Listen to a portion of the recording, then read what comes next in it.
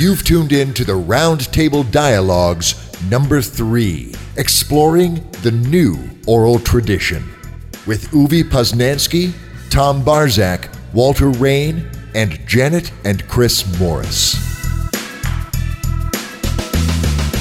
Hello, literary alchemists. I'm Dave Robison, and you've tuned in to a very different kind of episode for the Roundtable Podcast. This is the Roundtable Dialogues. Now, on the Roundtable Dialogues, we gather together some remarkable visionaries to explore some aspect of the storyteller's craft. Now, by gathering these diverse voices and unique perceptions, we hope to kindle a spark in the darkness and shed new light on the craft we love so very dearly. It's a lofty goal, friends, but we're going for it. Now, on this episode of the Roundtable Dialogues, we're going to be exploring the new oral tradition.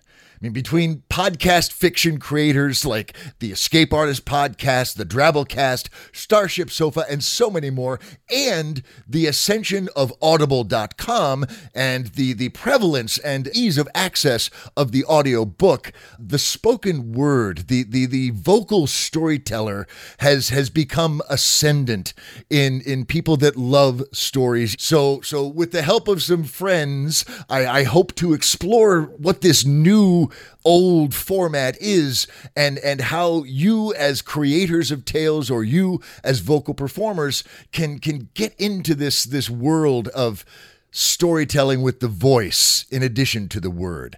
Now, let me introduce you to our panel of guests for this roundtable dialogue. First of all, I'd like to introduce Uwe Poznański. Now, Uwe is a California-based author, poet, and artist, but she didn't start out that way. Her career credits include architect, software engineer, software team leader, manager, and consultant. But as she excelled in those remarkable arenas, she also wrote and painted constantly. She's exhibited in Israel and California and taught art appreciation classes. Her versatile body of work can be seen online at uveart.com. And fret not, dear friends, there will be hyperlinks to all of this awesomeness in the liner notes at the website. Now, Uwe has published 2 children's books, Jess and Wiggle, and Now I Am Paper. And for each one of those, she actually created a very cool animation video. She's won great acclaim for her novel Apart from Love and for her poetry book Home, in tribute to her father. Her collection of dark tales, Twisted, and her historical fiction book, A Favorite Son, are both new age, biblically inspired books. And the first novels of her trilogy, The David Chronicles, and no, it's not about me, have just been published, Rise to Power and A Peek at Bathsheba. Uwe, thank you so much for making the time and joining us this evening. It's my pleasure to be here. An honor to meet all these wonderful authors whose work I've read and appreciate. I feel very much the same way. This is like a gathering of friends that we haven't met yet. So let's continue around the table. Next on the list is Tom Barzak. Now, Tom is an artist and musician turned architect turned writer who finally got around to writing those stories he started dreaming of as a kid on his front porch. Now, his works include his beautifully illustrated epic fantasy novel, Veil of the Dragon, as well as Awakening Everrun, Fall of the Chosen, and Wolfbane.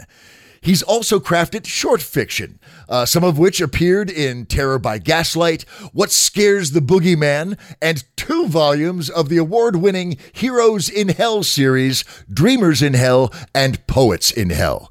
He writes because he can't not write, because it is the alchemy that will reconcile the world behind his eyes with the world before them, because he needs to tell the stories he started way before, through paintings, through poetry, and even before that, just sitting around a table with his friends slaying dragons. That's right, dear friends, our man Tom is a gamer. So, Tom Barzak, thank you so much for joining us for this roundtable discussion. Well, thanks so much for having me. It's a privilege. Absolutely, and I appreciate you representing the gamer crowd on that side of the table, dude. That's awesome. All right, next we have Walter Rain. Now, he's an iconoclast. And when given the choice between alternative and conventional, Walter will pick alternative every time. He got a degree in English literature because he wanted to write and figured he'd rather get it straight from the masters than have it filtered through some creative writing professor. He's managed Peruvian websites. He's written everything from travelogues to memoirs of his marathon running days and published novels with multiple presses, including Perseid Press. His most successful fantasy book to date has been The Reader of Acheron, published by Perseid Press in January of 2014. He's also the author of the well-reviewed humorous travel memoir, Beyond Berkey Fever. He blogs at Heroic Fantasy Writers and manages the accompanying Facebook group, which, by the way, has an open door policy, and they're always eager to meet new writers and reviewers. So please, by all means, go check that out. Walter, thank you, sir, for making the time and adding your unique perceptions to this discussion, man. We appreciate it. Thanks so much for having me. It's great to be here. Absolutely. Next, we have Janet Morris. As a child raised on Marlowe and Shakespeare, Janet's literary DNA was tuned to sweeping classical tales. Later in life, frustrated by the lack of decent books to read, she decided to write her own. Now, originally intended for her own circle of friends, The High Couch of Sillistra became the first of many contributions she's made to genre fiction's library of awesomeness. She contributed to Robert Asprin and Lynn Abbey's Thieves' World anthologies, but her character in those books, Tempest Thales, grew too big for the narrative. So she took him out of the sordid town of Sanctuary and continued his adventures in many novels, most recently The Sacred Band. She and her husband Chris founded Perseid Press and have edited 17 of the highly successful and utterly captivating Heroes in Hell anthologies. Janet, friend of the Roundtable Podcast, thank you so much for making the time for us, ma'am. Oh, we're thankful, we're honored, and you gave me this evening with my dream panelists. I think this is just going to be fascinating. This is like my Christmas present to you. Absolutely. Thank you. And sitting beside Janet, we have Chris Morris. Chris has always been about the voice and the story. He went from being a baritone in his school's glee club to the evil genius behind the Christopher Morris Band, whose first album, by the way, featured the legendary Tower of Power horn section. You're going to get your funk on with this dude. Now, it was during this time that he and his wife Janet evolved a highly effective collaboration process for developing lyrics. That process actually transferred very nicely to books as well, with Chris reading drafts aloud to explore the cadence and rhythm of Janet's prose. Now, together, they have crafted some magnificent works, and now Chris's love of storytelling is being pursued through book narration. First, for Janet's novel, The Sacred Band, and currently for one of her favorite works, I, the Sun. Chris Morris, sir, thank you. As always, it's a pleasure to have you in the virtual Roundtable studios, sir. Woof. Woof, he says. All right. Well, that said, our guests have been introduced. I'm going to kind of set the timer, but I'm inclined to think with this group of luminaries, I'll be ignoring it. But let's go ahead and roll into this. And I want to start the conversation. We'll start at the top. We'll start with you, but I want everyone's input on this. Stories are stories, one could argue, whether it's on the printed page or whether you're hearing it read to you. But as anyone who's listened to a story will tell you, there is something different about that process. And before we delve into the production and the recording and the this, that, and the other, I'd really like to explore and get your perceptions on what is the difference between experiencing a story on the printed page and hearing the story told to you by a skilled vocal narrator. I think when you listen to a story, when you hear the voice of a wonderful narrator bringing it, blowing life into the characters, you have a heightened sense of what the story is about and what is the persona of each character. There's a famous book by Pirandello called Characters in Search of an Author. I think that the characters are always in search of a voice. And the contrast in in a dialogue, for example, between two characters, really gets heightened when a skilled actor or narrator gives it a voice. And also, I would like to compare it with another technology, which is a movie, because in a movie, there's always someone between the author and the production and the acting, and that is the scriptwriter, who changes what the story is about and gives it another tilt.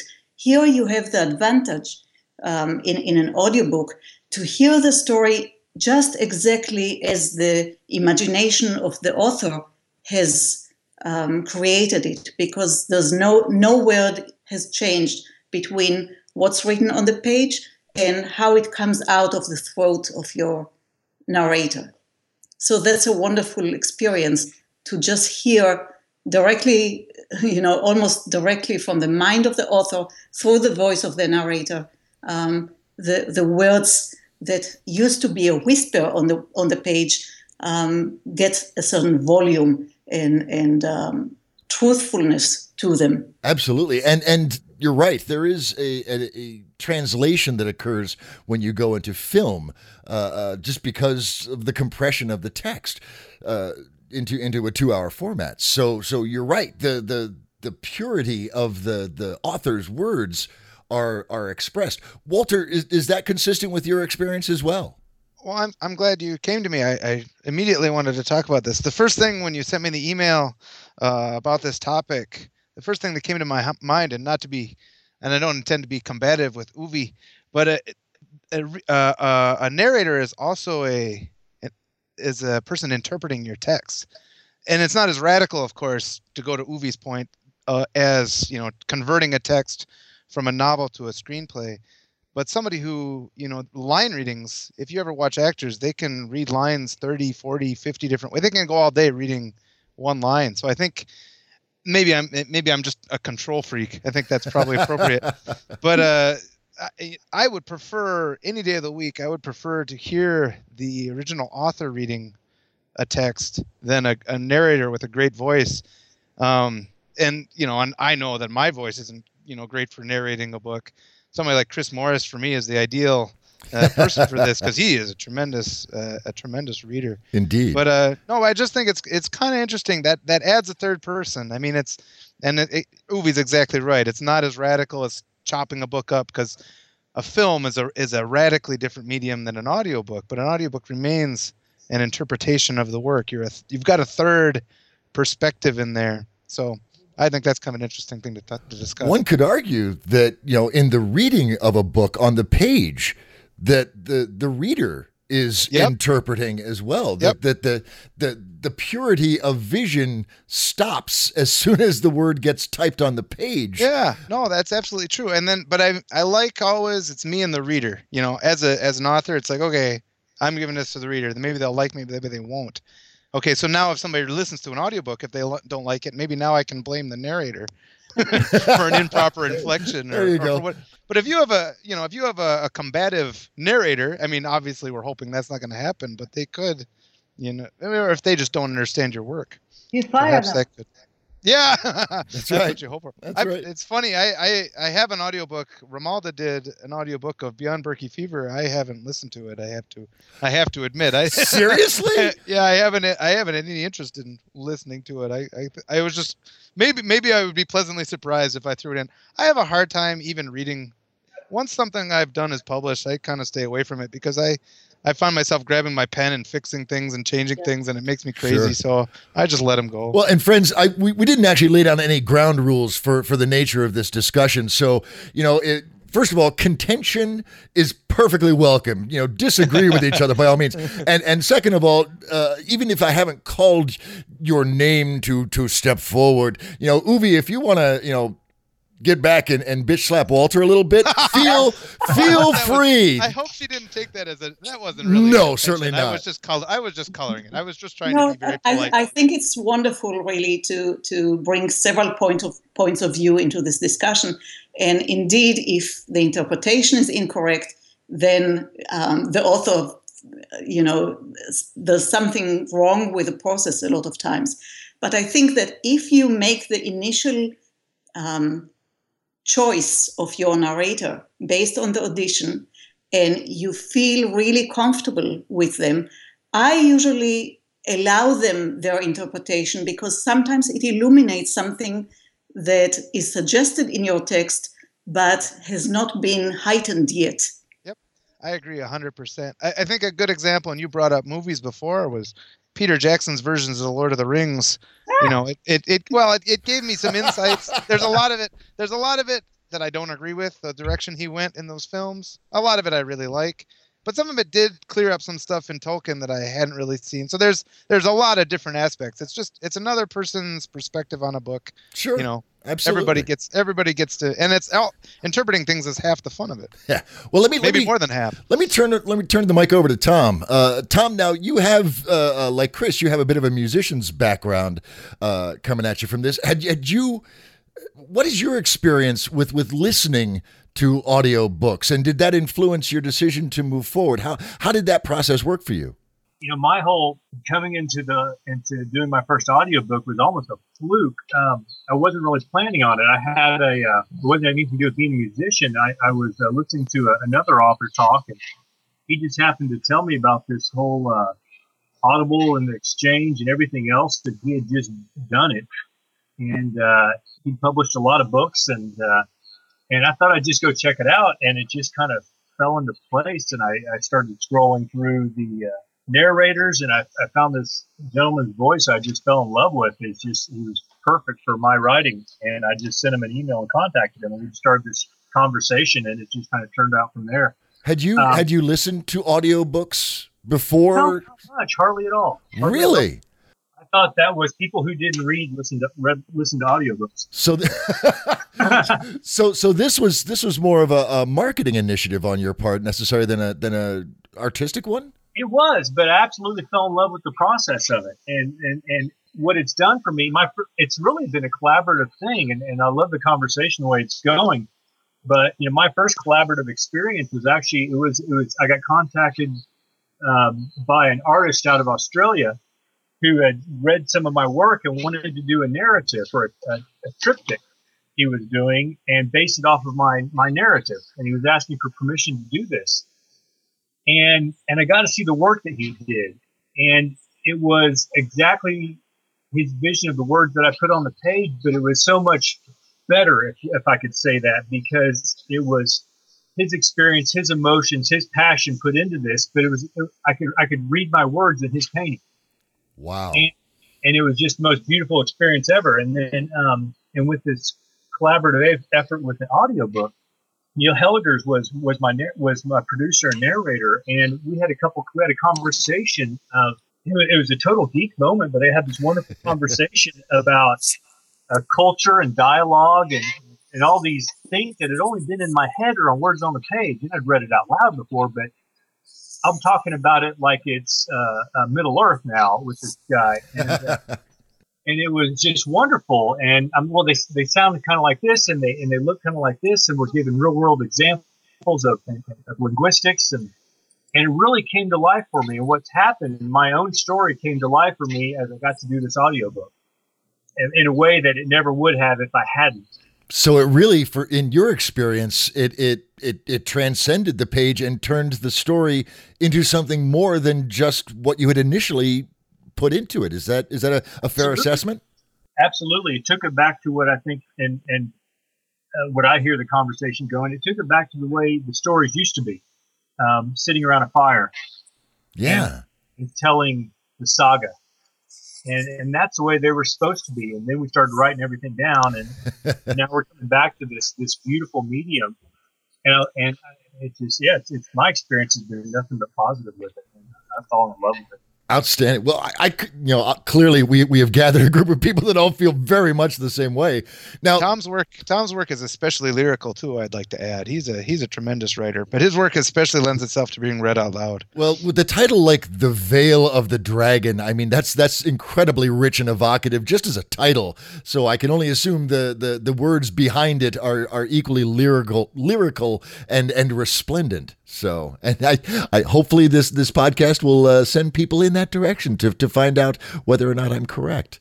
It really derives from the fact that as infants, we learn to understand, interpret sound long before we learn to read and understand symbols in print.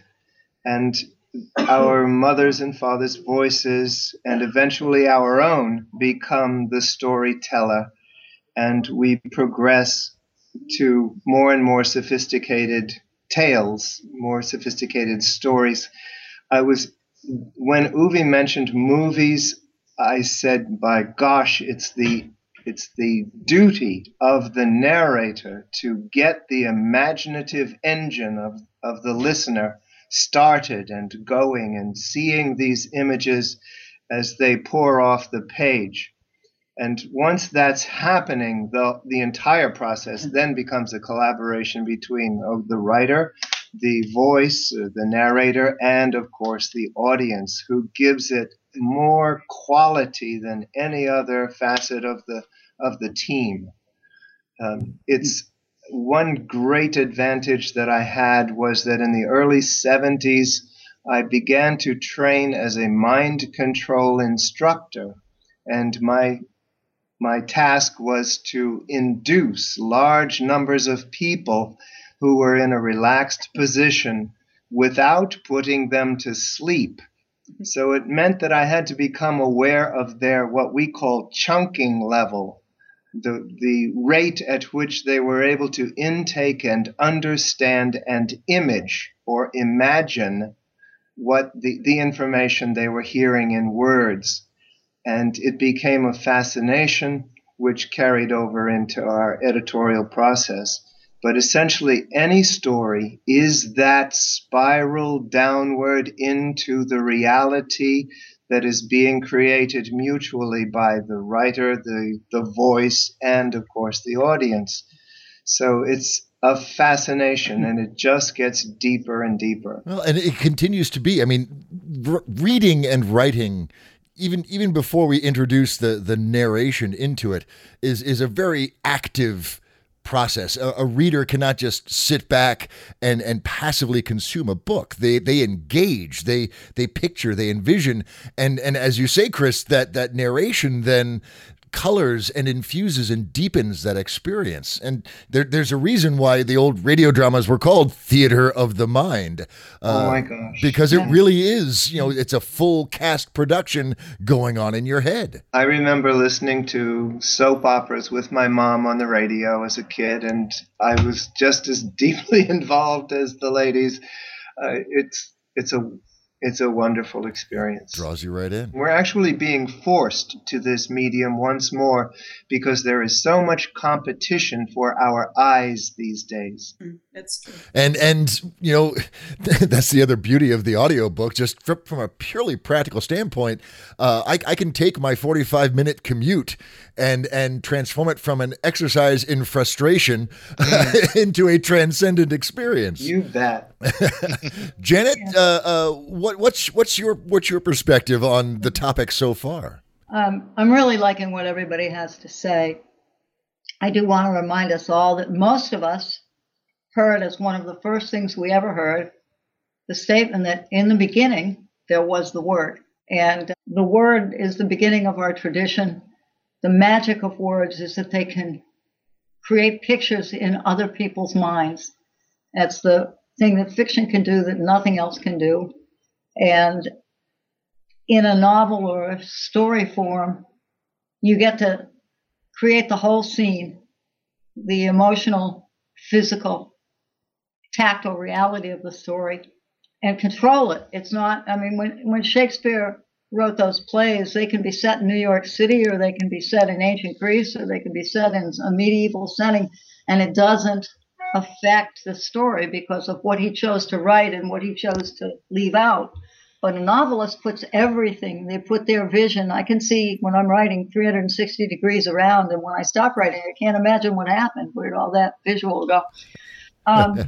But when we started with the audiobook interest, Chris had already been a voice of a Fox TV station and had done other voiceovers. But when we heard of ACX and their deal that they offered, which was very simple, and the contracting wasn't a problem. It was clear that I wanted to do it, and I picked a couple of short pieces to start with and hired somebody I thought would be really good, who was an experienced actor, also the son-in-law of Roy Dotrice, who's another experienced voice actor, and his father played Colonel Pickering in My Fair Lady. So he came from a British literary vocal family, and he actually was very patient with us, and he would send us the stuff that he'd done on such and such days, and we would ask questions and make changes and say, no, that's not how you pronounce that. And he would come back and say, how do you want this guy to sound? Name that, match up your characters with famous actors and actresses, and I can give you similar voicings. And he's very capable. And so we did timestamp by timestamp through these two short audiobooks, Wake of the Riddler and Mageblood, with him. And I really love them. And Chris was by that time getting interested because I didn't want to push it on him. Well, he's read these books so many times. But what we came away with was that I was always surprised at what Hyde White, it's Alex Hyde White, did. And so then we hired a different guy to see what the difference would be. His name was David Cudler, and then he also did something for Uwe. And David Cudler also had a Shakespearean training and a lot of range and could do a lot of accents, and did a very active version of one of the iconic Tempest short stories. And after that, we kind of sat back and we said, these are really wonderful, but the interpretation is further from us than I'd want it to be for something like The Sacred Band, the big book. So I said, Chris, why don't you do it? And after a little foot shuffling, because, he and I are both perfectionists, and the two of us on any one project means it's going to take a while. And he said he would. And I believe we did The Sacred Band twice, top to bottom. Wow. Before we got one that we were happy with. And we, of course, have a multi-track. Well, and that's interesting because, as Walter pointed out, the person that knows the story and can interpret the story, the truest to the author's intent is the author. Yeah. But it's such a rare thing to actually have an author, or in this case, the author's editor and husband, actually be on hand or be capable of creating a soothing, evocative vocal space for the telling of that story. That for those of you who don't read your own stories, which I guess is pretty much everybody else, how do you deal with bridging that gap of interpretation, inflection, and expression? Well, it's interesting. I don't know if it's my turn. Doing it together for us is not much different than reading editorial draft, because he'll change lines, move paragraphs around, suggest new lines, paragraphs, activities. So it is really similar for us to the writing process, except if it starts to sleet or somebody outside in the neighbor's yard starts a leaf blower, you're dead. You're done. So you have to think of it as a chance to perfect how you heard it, if the writer is doing it, how you heard it. And then other people may evaluate it and change it later. But we have it the way we want it, which is just wonderful. Sure.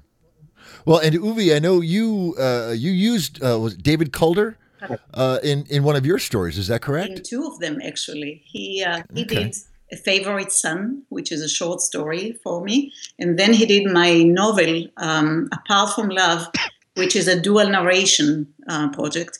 And I had to find, it's a little bit like casting in a movie.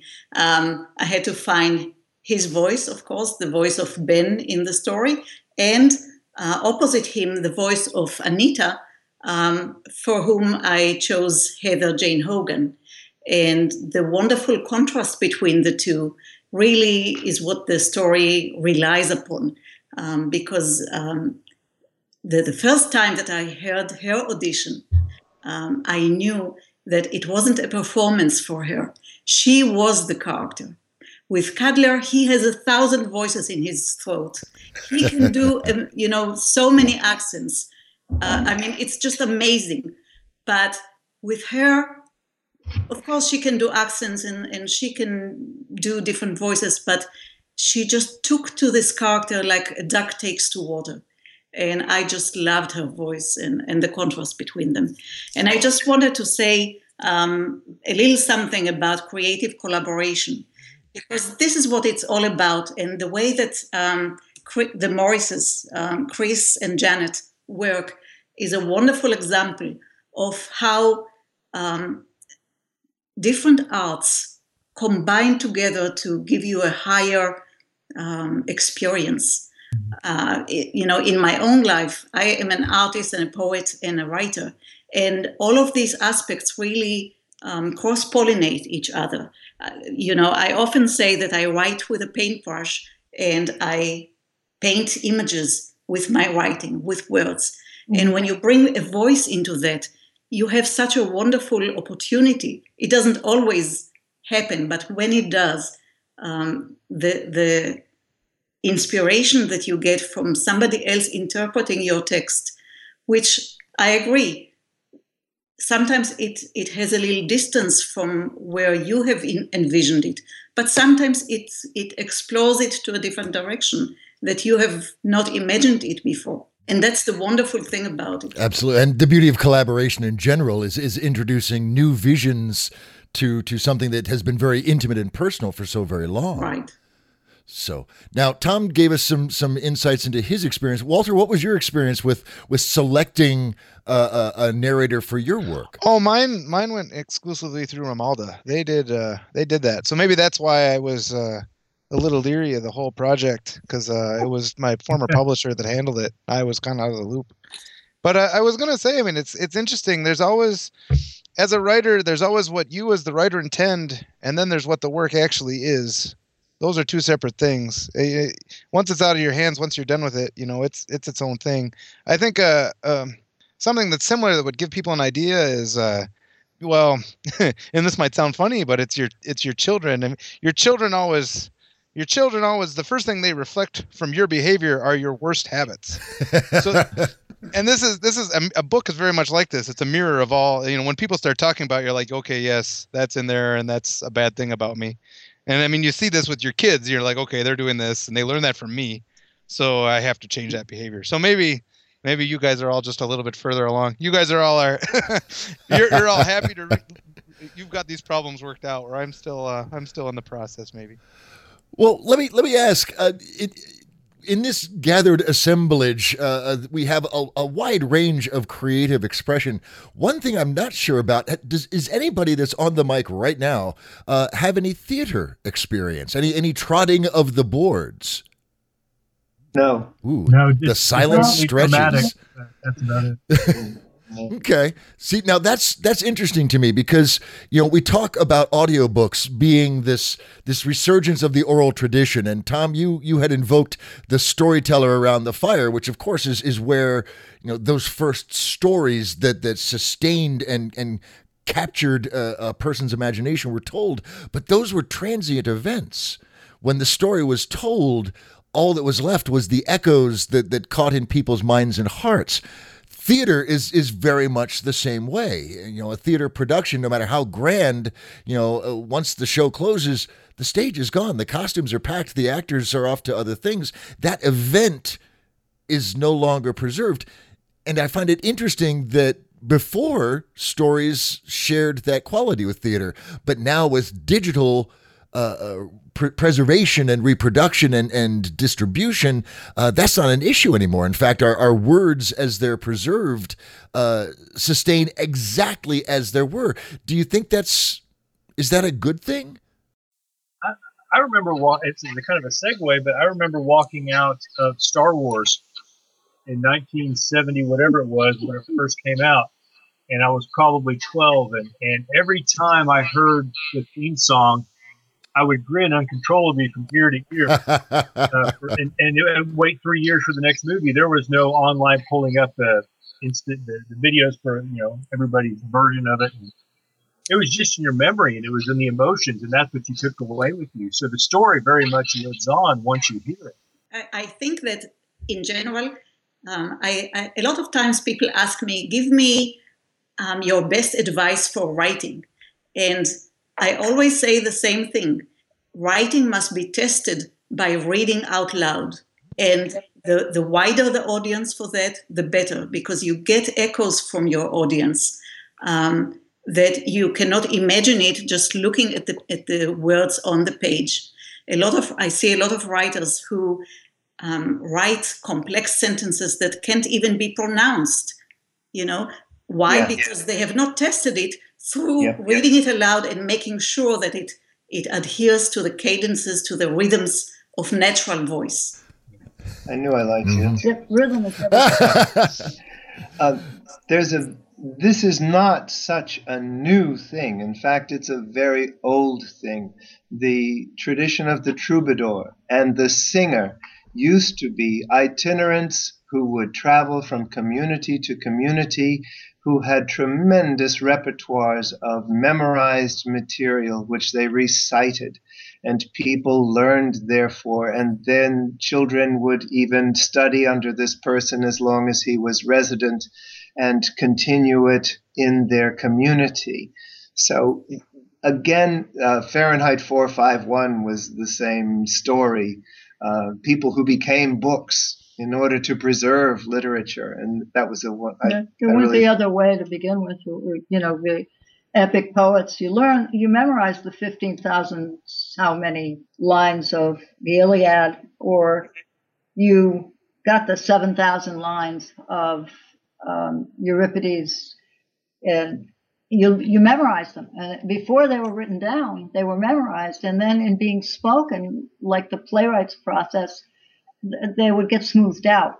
But writing rhythmically is really, for us, the key, and we need a narrator that recognizes that and reads with that kind of scope. But I think that for me, it goes all the way back to not just my parents reading to me adult material at night, but way back when children's records were red and translucent. It was in the very early days of phonographs. My parents bought a record of Burl Ives telling children's stories, Burl Ives and his guitar. And rather than having to read to me, they would put that on, turn the light out, and Burl Ives would tell me stories at night. Johnny Appleseed and all those. That's the way to live, baby, right there. But all those things made us what we are. And for me, I hear it so clearly in my head. And those of you who read my stuff know I feel, hear, taste, and touch everything in my stories, that I want that more tactile experience. I mean, a movie would be great, but that's only what the characters see. Shakespeare was the guy who cracked the code on what the characters think. But movies don't do that. They don't give you the internal perspective. They don't stop for soliloquies. And here, if you're writing it and you have the right narrator, and I've loved, if you were to audiobook listen to the different voices that we chose, you'll see what's similar about them. And Uvi has a similarity in what she has chosen to, I haven't heard Walter's, to what Tom has chosen, and we're all looking for narrators who become the piece, not make the piece them. It's a difference. Well, that's intriguing. So basically, as the author, as the creator of the tale, you're actually continuing the telling of the tale and making an artistic choice in terms of your choice of narrator. That's fascinating. Oh, Absolutely. God, yes. Yeah. I love that. Well, let me ask you this then.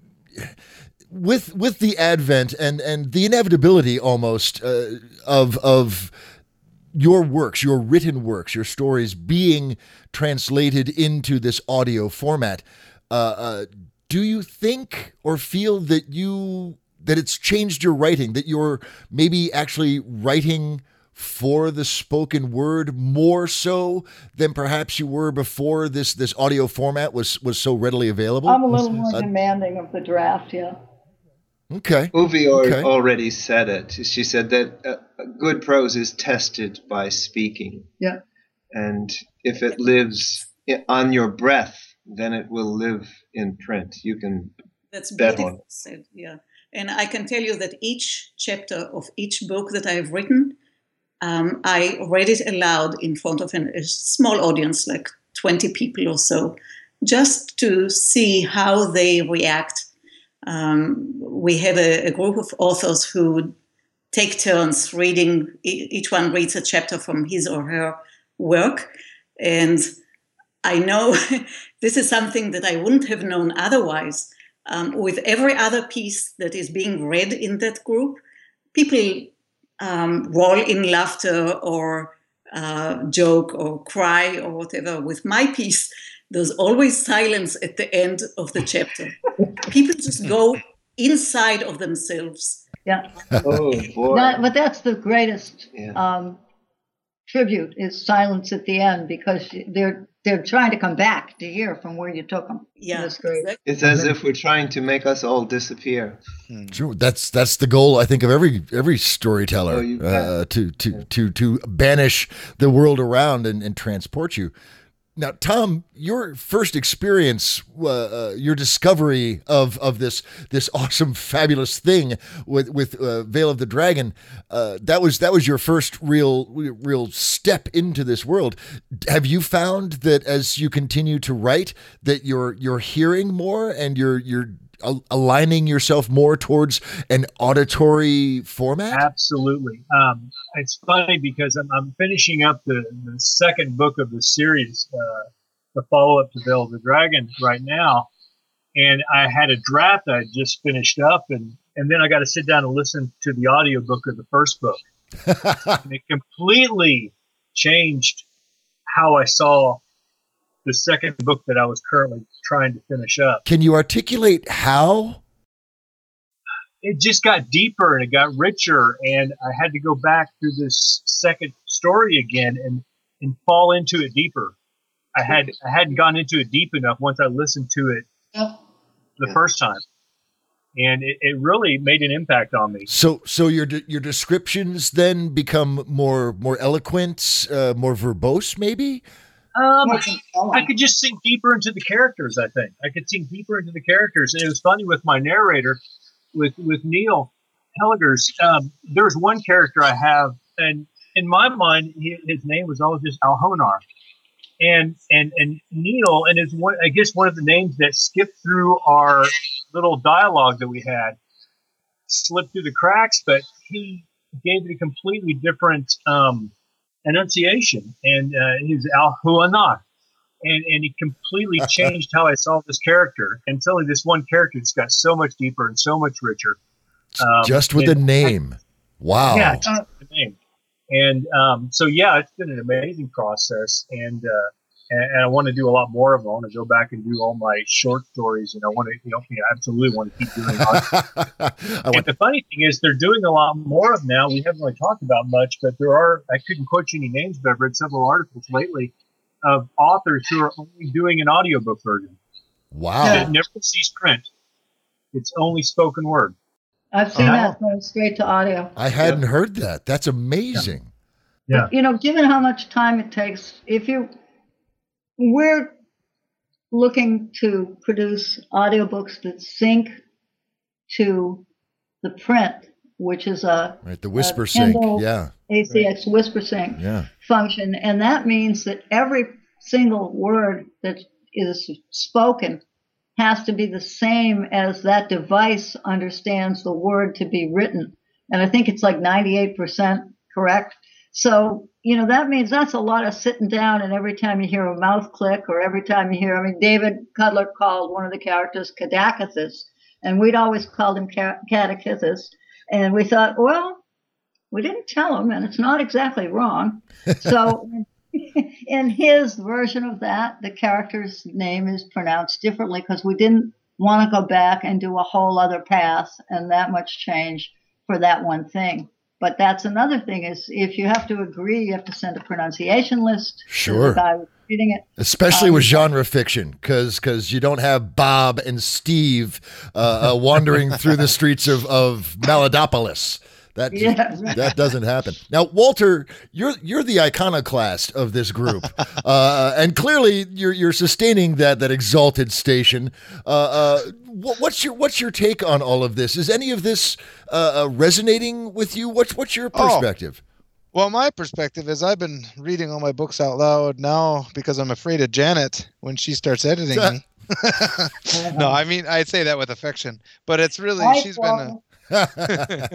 she's been a big influence, and she's helped me see a lot of things. And it's just and I didn't used to do that, and now for the last couple books I've written, I have been sitting, and you find yourself. I mean, my kids are at home with me, so they'll sit there and I'll sit there and read the same passage over and over and over. And sometimes you get down to, you're working on a page, you're down to paragraph 6, and you can't get that one right, so you go back again to paragraph 1, and I'll read it a whole thing and read it a whole thing. And then this last book that I'm doing with Janet is the first book I'm publishing where I'm really satisfied with the result. Where I'm not normally, I've sent off the final manuscript and there's 2 or 3 little things that are just kind of nagging, and you're like, well, I hope they're not problems, but you kind of deep down they are. And this is the first time where I really feel like we've solved all the issues, and I attribute reading everything out loud to that. Tell them what the book is. Yeah, please. Oh, my book. Well, this is it's an interesting deal. This is my book. It's a series it's all the best stories of the 10 years from when I lived in Peru.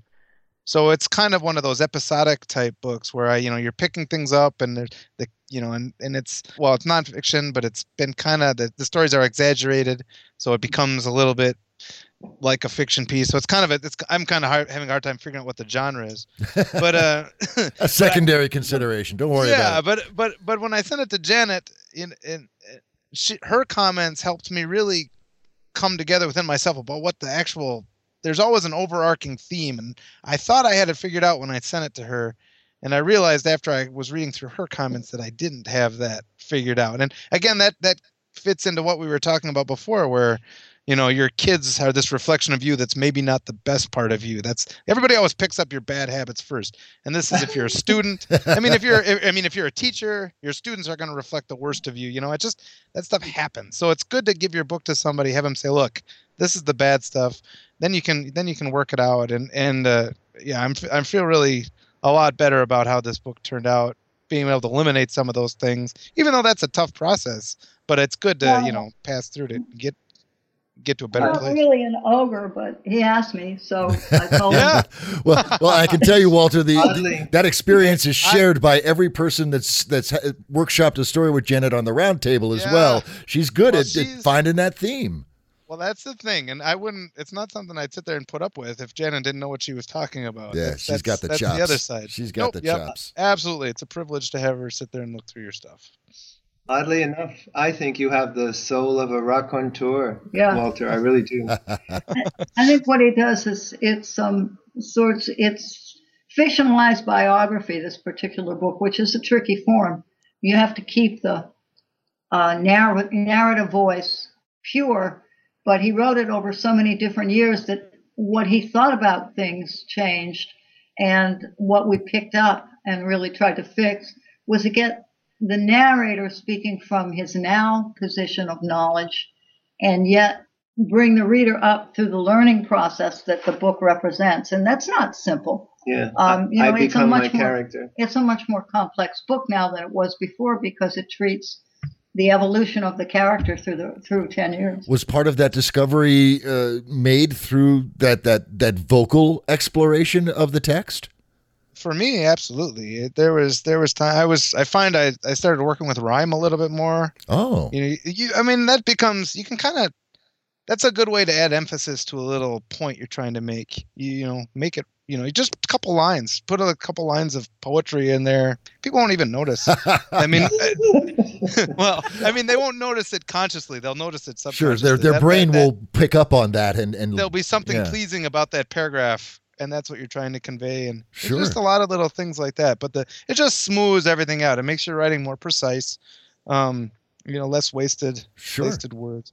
Janet gave you a rather polite account of our first encounter with someone else reading our stuff, and it was all I could do to keep from crawling through the speaker and throttling this voice actor. That's not going. They're wonderful, well-meaning, talented people, but a comma is a comma. Thank you very much. That's stage direction for a narrator. I'm not the only control freak here. And every English sentence is an equation. Thank you very much. True that. Now, of course, those weren't the people we ended up with, but there is, I write with a rhythm, and sometimes I got everything, but I need another beat, or I needed another pause to be the equivalent of a rest in music. And so we put those things in. And one of the wonderful things about audible.com is that it has speed control with no pitch variance. So if they want to hear it at 1.5 normal speed, they can do that. And it doesn't sound like Mickey Mouse is reading to them. It's just and up tempo. Yeah. And if they want a slower tempo, they can slow it down, which I think is terrific. I'm using somebody else, a third person that we haven't used before, for Lawyers in Hell, which is a group of writers, 20 writers, all writing stories in the same theme. And she finally today, she sent her first 15 minutes with lots of qualifiers. Well, let me know if it's too fast. Let me know if it's too slow. Let me know if it's the way you want it. And, so your reputation precedes you, Janet. Yeah, really. Once she relaxes, she does a wonderful job. We have you would say it's a demon. We say it's one of the original inhabitants of hell, but we have an 8-year-old one. And he is his mentor, and he are having a conversation. And it is just hysterical to hear somebody read it who treats him like a child. A lot of what we do when we narrate, we want to keep the narrator's part of this supportive of the words, but not alchemizing them, not changing things too much. Sure. And some people like a lot of sound effects and music, and a lot of different voices that are very broad. But for example, I, the Son, is a first-person narrative. The guy's an ancient king. He's not going to use a squeaky voice when he talks, when his son says something to him, and he's going to tell you that. So there's a lot of room in audiobook. If you could add something you think needs to be there, if you were going to write a book like Tom is doing, knows he's going to use a narrator, might adapt to that narrator because he really likes them. Chris is my narrator, so it's no different than my normal process. Sure. Well, let me dial back just for a moment to pick up the thread that Walter laid down with the notion of poetry. Now, Uwe, you've written volumes of poetry and are known for some of your poetic works. Do you find that again, looking at it from the narrator perspective and the discoveries that you've made about the power of the vocal element in your works, is that one of the tools that you leverage to bring out and transform the text into something a bit more vocally warm and welcoming? I think that poetry in general has a way of unlocking the heart. A lot of times I use poetry. For example, Janet has been to one of my Facebook events for audiobook authors, and the entire script for the event, especially for the last hour, the grand finale, is written in rhyme because people, I find, really respond to that. Otherwise, they come, they see, they're bored, they leave. But when there's an interplay with author after author after author coming and greeting them, the readers and the listeners, in rhyme, there's something about that really opens the door. And it goes to creating rhythms in writing in general. Going back to your question before, if the process of producing audiobooks has changed my style of writing. My style of writing is really very central anyways. I like to put you in the skin of the character so that you feel everything that the character smells or sees or hears. So when I work with narrators, I really am looking for what is their hidden talent in this. For example, one of my narrators, David George, who has done my first book in the trilogy called Rise to Power, I found out after working with him for a while, he has a majestic voice, which I looked for King David, but he is also a wonderful whisperer. So I started writing a little bit more.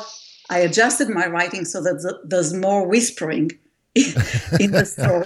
You're playing to the instrument, as it were. Yeah, exactly. You want to use the instrument that you have. And my narrator for A Peek at Bathsheba, his name is Justin Harmer. He is a vocalist. He is like an opera singer. He is absolutely great. He has a resonant, explosive voice.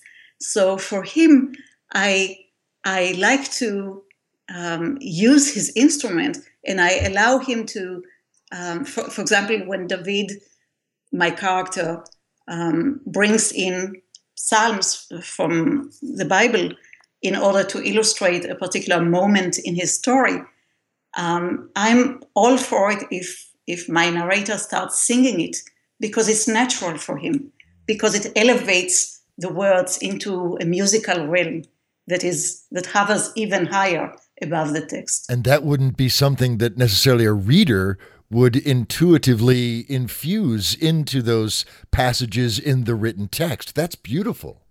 Yeah. In Veil the Dragon, there's a couple songs in there. And they're marching songs, they're walking songs, they're chanting. And I remember when I used to read Tolkien, the little songs, you read them and you sang them. And so as we started doing the narration, the narrator, he sang the songs. Wow. And he did multiple voices singing, so it was just the most beautiful thing. Now, did he come up with the tune, or did you provide that for him? Well, there's one song, and the only direction I gave him was I repeated the lyrics for Under Misty Mountains Cold from The Hobbit.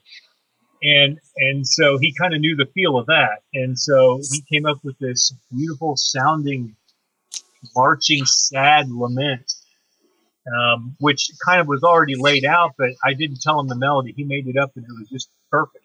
One of the writers we know on our Heroic Fantasy page, Kaz Peace, she releases, I know she's released some songs that started out as singles, that started out as songs in her novels. Oh, wow. Which is just another nice marketing technique. Sure. And also a broadening of the literary experience for people familiar with her works.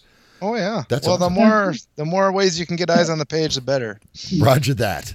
Absolutely. Well, friends, there's clearly more to discuss on this, but I'm watching the clock tick down. So what I'd like to do is take one last turn around the panelist table, as it were, and if you would compose some thoughts. There are a lot of people that are going to be listening to this that either have just started contemplating bringing their books to audio, or have done it and have experienced maybe some problems with it, or want to and have no idea how to dive into it, and what the possible pitfalls and celebrations might be.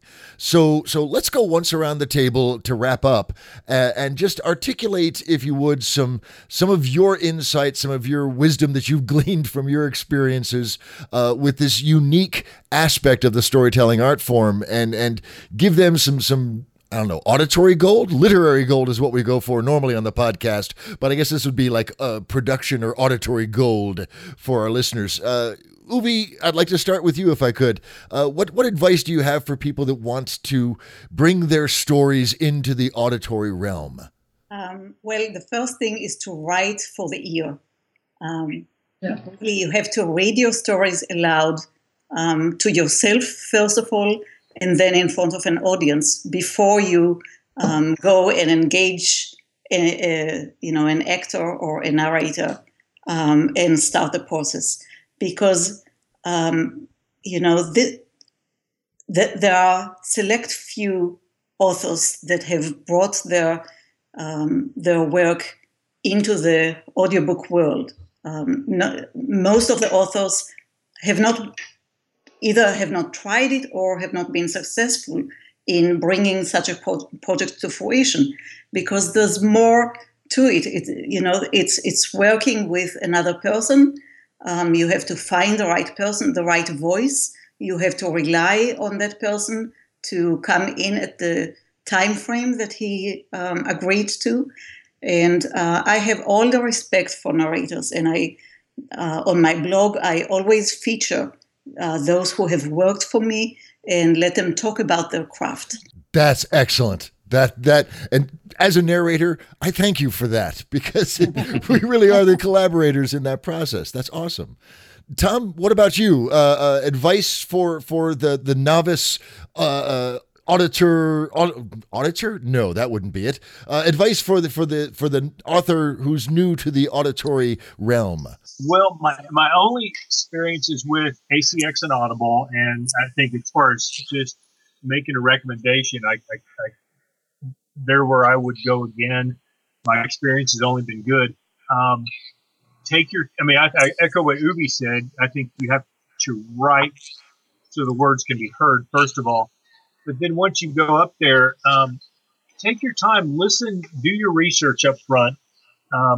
Listen not to just someone who's technically good, but listen to someone who can capture the soul of your work. This is your book that you're going to entrust to them. So really find someone who can capture the soul of your work, the music of your words. And then once you do that, again, take your time, get to know what they do research their work. And when you're comfortable, and if you have and you can come upon a relationship with these people, then I trust the process. Let them bring their skill set that they have to bear, and let them do what they do best. You're hiring an actor to act a part of words that you put down on page. So, there were certain parameters I gave Neil, and we discussed, but also I knew there's a certain amount. I'm asking someone to be creative, so I had to let them be creative to some extent. Okay. And my experience of that was only good because I knew what he could do with that. I knew what he would do with those words, and so I let him do what I knew he would do best. If I tried to micromanage everything about it, I probably would have made it work. Well, and let me just interject a quick question into this final wrap up, because you actually raised a good point. On ACX, you get to pick the piece that the prospective narrators will read as part of their audition. How do you pick the piece that defines the soul of your work? Well, hopefully that soul is in all of it. For me, it was just the opening part of my book was my part that I sent to him. Just the first 15 minutes of my book. Okay. First 30 pages or so, okay.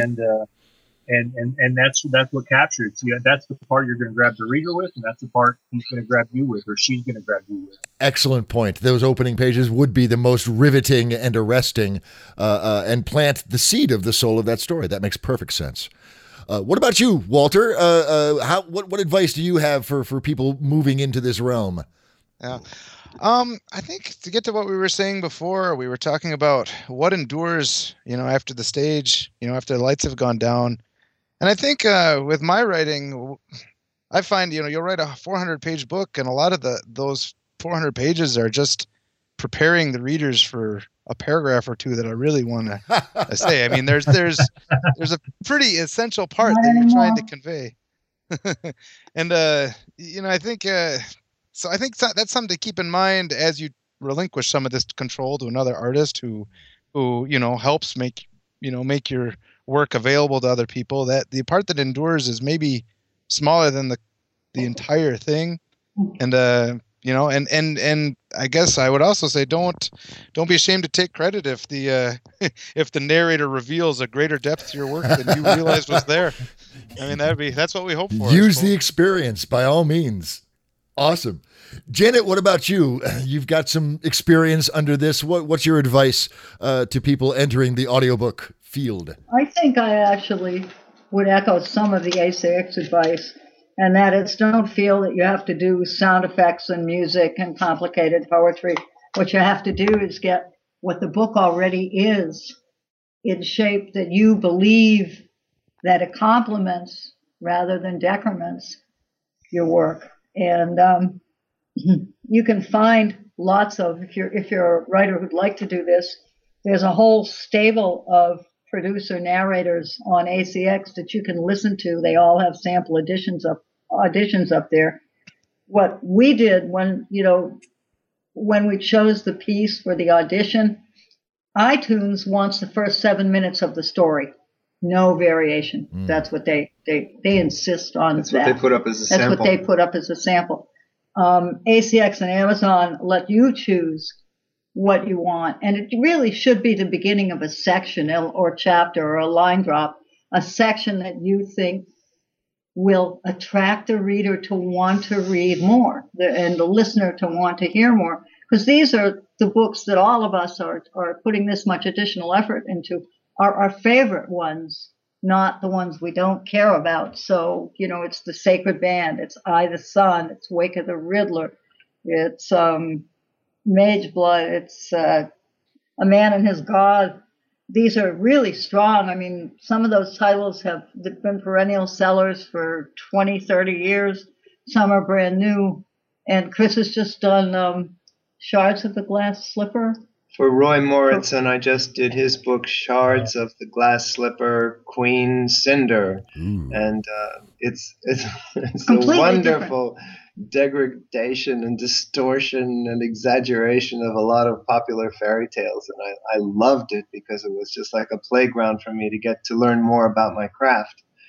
But the highest octave of rapport is intimacy. And if you can accomplish that in any way, shape, or form, stick with it, go with it. I always have some vaunted idea of how I'm going to perform this work, to live up to its potential and to increase it and to do this and that. And once I'm in a page or two, I have disappeared and the characters are in full control if it's going well. If it's not, it's time to start over. Sure. You can't force honesty. No, you can't. Verisimilitude, absolutely. So, God, good advice all the way around. Chris, did you have anything to add for the yes, novice? Please. If you're a writer, try it yourself. Learn a little bit about what you are asking your narrator to do. This is your work, and often you will find that you bring something to your own work that a narrator will greatly value as guidance, if nothing else. And possibly you are the best voice for your work. Outstanding. Well, friends, there you have it. An hour of discourse and exploration of the new oral tradition and the nuances, subtleties, and pitfalls and celebrations thereof. This has been marvelous, and I want to thank all of my panelists for this roundtable dialogue. See, and I'm looking at the name, and it's staring back at me. Poznanski. There it is. Okay. I want to thank all of my guests. Uwe Poznanski. Poznanski, yes, because I am in Tennessee. Uwe Poznanski, Tom Barzak, Walter Rain, Janet Morris, and Chris Morris. Dear friends, thank you so much for making the time. Don't forget Thank you. You forgot Tom. Thank you so much. I did not. I got Tom Barzak in there. I totally. Janet Morris. Janet She's in Morris. there. Tom. There's two syllables in there. Tom. Barzak. Got it. God. See, now we can. Thank you, Dave. You've been wonderful in leading the discussion. Thank you very much. Thank you, Dave. I think there's a lot of auditory gold and inspiration to be found in everything that's been said here. Dear friends, thank you as always for tuning in. I hope you reaped a harvest of writerly goodness and production goodness as you move forward and bring your stories into this marvelous new realm of the new oral tradition. Do stay tuned. The traditional Roundtable podcast feed continues as normal. We seize every Tuesday and make it awesome with fabulous guest hosts, courageous alchemists, guest writers bringing their stories for workshopping. And rest assured, this is not the last time we'll be doing a roundtable dialogue. I love these discussions, and I think there's a lot to be gleaned from bringing these multiple perspectives together. We will see you in the regular feed. Until we speak again, you guys, you stay cool, you stay frothy, you stay awesome, and we will talk to you soon. Bye-bye.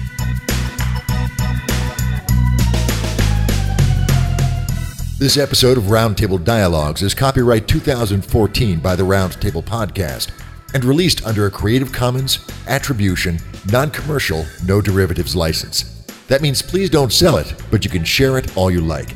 And you can even use pieces of it in your own derivative works. Just make sure you release it under the same licensing terms and cite the Roundtable Podcast as the source. We'd like to thank our panel of guests for this Roundtable Dialogue: Uwe Poznansky, Tom Barzak, Walter Rain, and Janet and Chris Morris, for their generosity both of their time and of their insights and experience. Your contributions made this an outstanding dialogue. Keep your ear to the Roundtable feed for more dialogues coming in the future.